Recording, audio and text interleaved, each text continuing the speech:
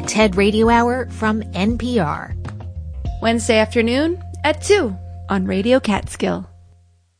Support for Radio Catskill comes from the Women's Health Center in Honesdale, Hamlin, Waymart, Carbondale, and Lords Valley in Pennsylvania.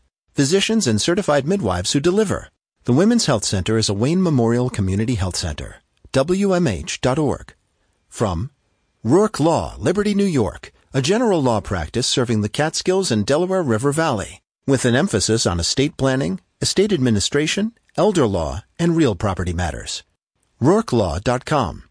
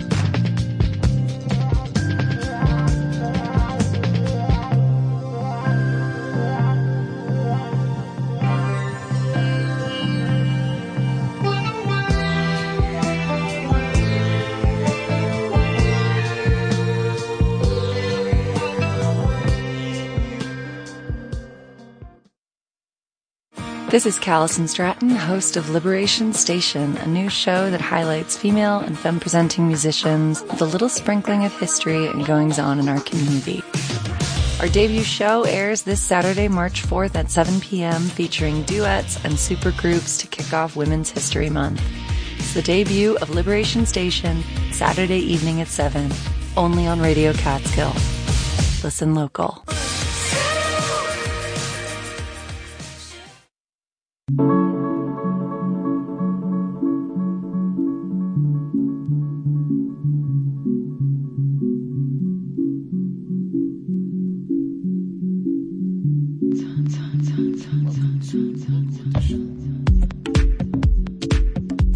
Welcome to the Local Edition news and information, keeping you connected in the Catskills, Northeast Pennsylvania. I'm your host, Jason Dole. And coming up, we'll be checking in with the new DA of Sullivan County, the acting district attorney. Want to let you know a couple other things first. Some local news. Route 97 tomorrow will be closed to through traffic along an 11-mile stretch between Route 55 in Berryville and Holmeyer Road in the town of Lumberland there. Just 11 miles down 97. And it'll be closed from about 9 a.m. till about 1 p.m. tomorrow. That's Wednesday, March 1st. This closure's for tree removal. It's weather pending. It looks like it is on for tomorrow. Signs there will direct through traffic to detours involving State Route 55, County Roads 31 and 32. New York State Department of Transportation is advising folks to expect delays and build extra time into their travel schedules. So that's going on tomorrow. Now, looking ahead to Saturday, if you are in Waymart and looking to, do the monthly getting rid of the recycling at the Waymart Center, that's not happening this Saturday. The Wayne County says that the recycling drop-off program in Waymart has been canceled for this Saturday, March 4th. Waymart residents can use the drop-off sites in Oregon, Lake, Paupack, or Preston townships that day, as well as the centrally located Wayne County Recycling Center Monday through Saturday. And the Waymart drop-off program will resume the following month for April, the first Saturday of April. That's April 1st. So you can take your recycling to the Waymart Center on April 1st. No fooling. Okay, up now here on the Local Edition, we are going to be introducing Brian Conity, the acting district attorney for Sullivan County. Following Megan Galligan's election to the Sullivan County Supreme Court, Brian assumed the role, and he is currently running for the elected district attorney position. He's acting now. He wants to be elected fully this November. Recently, our own Patricio Robayo had the opportunity to interview Brian right here in our Liberty studios. During the interview, he shared his experience leading the DA's office so far, discussed the challenges he's currently addressing, and talked about his upcoming election campaign. I'm from Sullivan County. I went to the public schools of Monticello until 8th grade, and then I transferred to Burke Catholic High School. And where did you go to college? I went to West Virginia University, where I earned my undergraduate degree in sports management. Then I went to Toro Law Center on Long Island, where I earned my law degree. Wow, so you went from sports management and you made that transition to law. What made you want to transition from sports to law? Well, I've always wanted to be a prosecutor, and that's because my father was a prosecutor. He always spoke highly of it. He said that being a prosecutor was the best job in the legal profession. So the transfer over really was, my mother was she has her doctorate in sports management. We came from a very big sports family. So my initial interest was sports, and that's why I got my undergraduate degree in sports management. But then I decided I wanted to be a prosecutor after that, so I went to law school. And what sports do you like? Football, right. Basketball. Brian, you're a couple of months into this new job, this new role for the district attorney's office. You're the acting district attorney. What are some of the most pressing issues you're facing right now in your office, and how do you plan to address them? The issues that we're facing right now are the new discovery reforms, the new bail reforms, influx of fentanyl into our community, as well as being in the wake of the COVID pandemic. In order to address these issues, I've had to revitalize the office and restructure it. Previously, we were under a horizontal form of prosecution. That meant we had certain attorneys that only handled misdemeanor cases, and we'd have certain attorneys that only handled felony cases. I've changed that so now that each attorney has their own jurisdiction in the county, and they handle all of the crimes in their particular jurisdiction, from the violations to the misdemeanors as well as the felonies. It is a hybrid system, so that way I retain control over the most serious cases in the county. So anything involving a homicide, anything involving a fatality or domestic violence cases, sex abuse cases, things of that nature. So I retain control over them, but my attorneys now have really control over their entire jurisdiction and how the cases are handled with my guidance and oversight. Seems like a very daunting task. I remember early on in the pandemic, the courts were shutting down. I remember Megan Galligan, when she was DA, announced that she was doing a lot of the the normal court things that she would do in court over Zoom. And I remember you couldn't have a grand jury for a while. And that also created a backlog of cases. And I remember reading a lot of articles. This was a problem across our nation, that there was a legal backlog because of the coronavirus. How have you been able to sort of tackle that? And I'm assuming you're still dealing with that backlog. Yeah, that's been challenging. So the COVID-19 pandemic effectively shut the entire court system down for really a 2-year period. And crime did not stop in those 2 years. And we still had cases we were managing and had to prosecute prior to the pandemic. So that really has created a backlog of cases that needs to be addressed. And the change from the horizontal to the vertical structure hopefully will meet that challenge. Because previously, under the horizontal structure, you'd have 2 attorneys really to a jurisdiction. You'd have the misdemeanor attorney and you'd have the felony attorney. That made it harder to negotiate cases for a defense attorney. There'd be too many cooks in the kitchen, really is how it said. With the new vertical structure, each attorney can look at the cases that are currently pending in their jurisdiction and handle all of them effectively in one manner. You mentioned bail reform previously and how that also sort of created more work for your office. The governor in her State of the State recently talked about bail reform and how there was a need for it to change.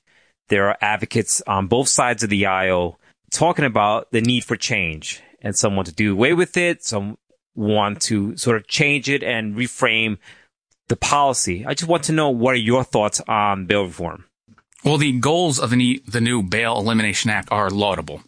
And this act was passed really to address issues that weren't here in Sullivan County. The act is important, I believe, in its goals. I also believe that we shouldn't be incarcerating individuals pre-conviction when we're not even seeking conviction or not even seeking incarceration post-conviction. So I think it's good. However, essentially, all misdemeanor offenses are now not qualifying for monetary bail, and some of the most serious cases are also not qualifying for monetary bail. That goes from drug dealers to drug users to certain burglaries and certain robberies and cases that we really care about. And the discretion that used to be afforded to judges is no longer.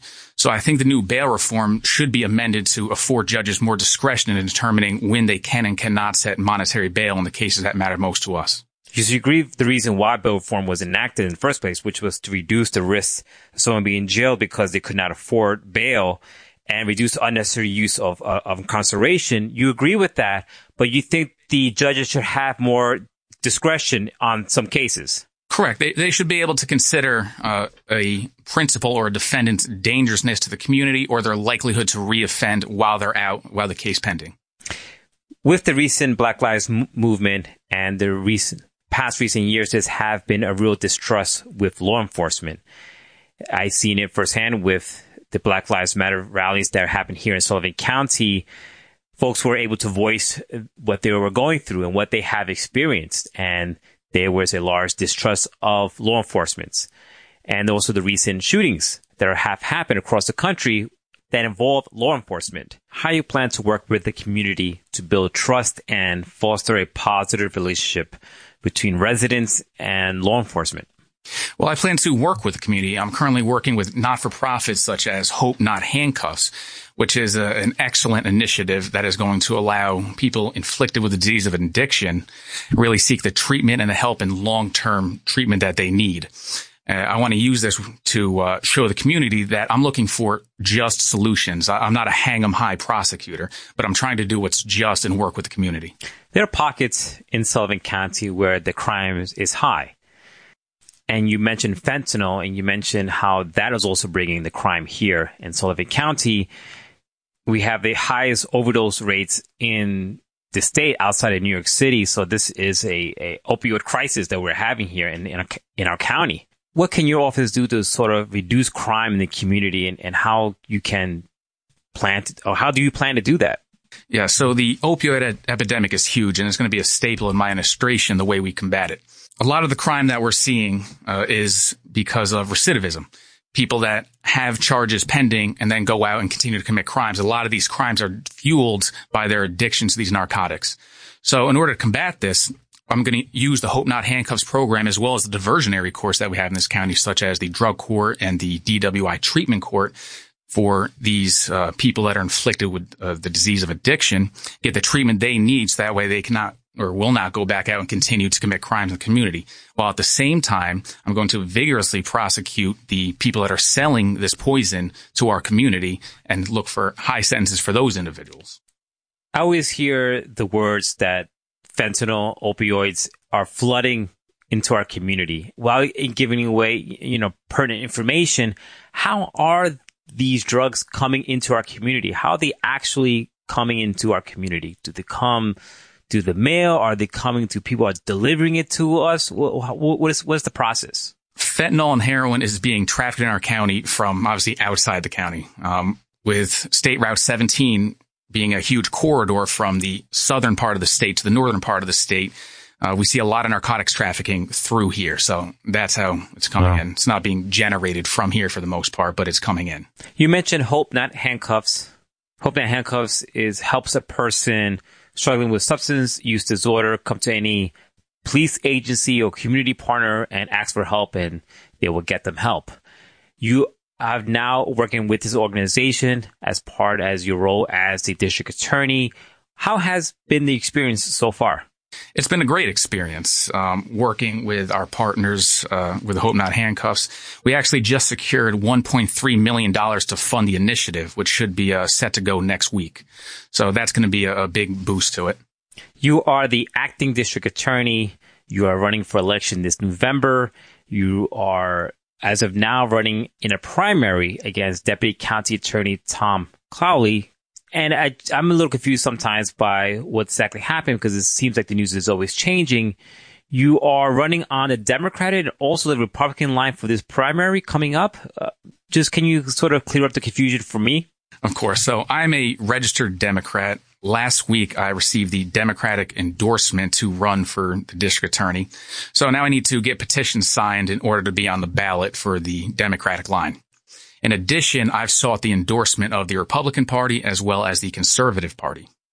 As far as the Republican goes, I was granted a Wilson Pakula, which is going to allow me to challenge my opponent in this race in the primary coming up on June 27th in order to be the individual that is on the line for the Republicans.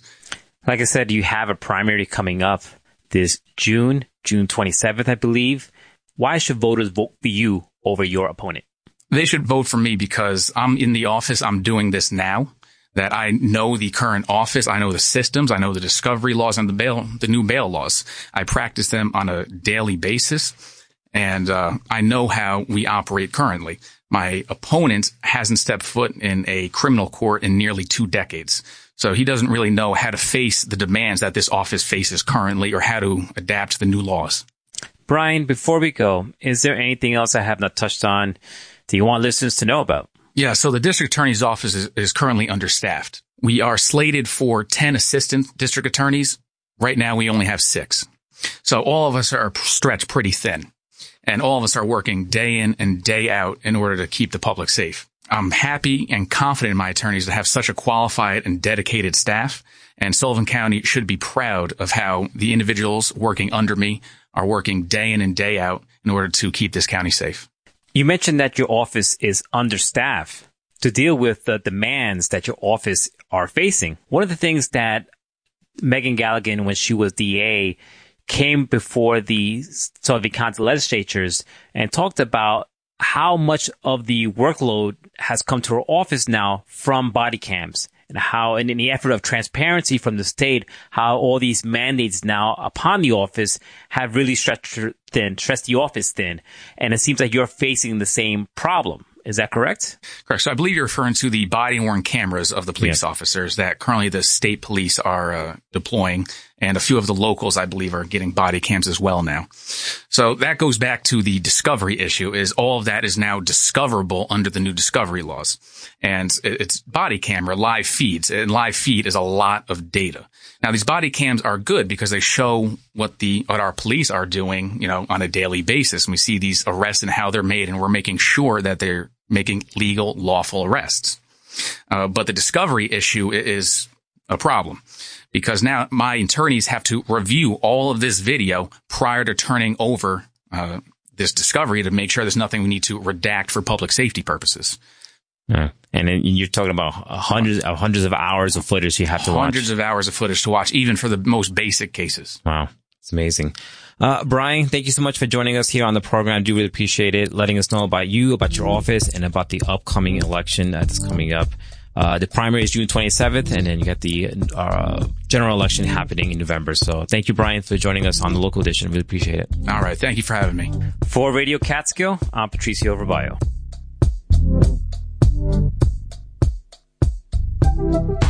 Well, thank you, Patricio. We're going to take a quick break. When we come back, talk about the educational components of Governor Kathy Hochul's proposed New York State budget.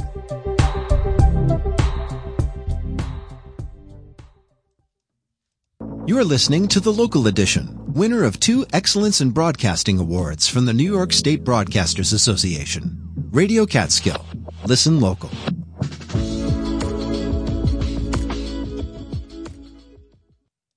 Hi, I'm Mimi Bradley, Radio Catskill's Development Manager. When you include Radio Catskill in your estate plan, your generosity will provide a lasting legacy that will affect thousands of other listeners for years to come. The rewards go beyond the tax savings that can result from your gift.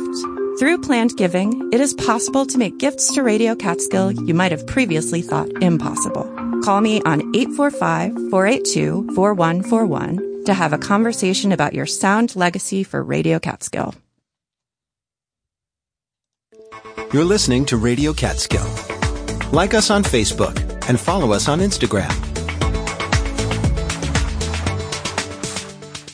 It's the Local Edition, news and information keeping you connected in the Catskills, Northeast Pennsylvania. Do stay tuned. Coming up at the top of the hour at 7 o'clock, it's the Music Emporium with Kusar Grace, and taking you on a 2-hour-long music ride and wrapping up his series of Black History Month programs. That's coming up at 7 here on Radio Catskill.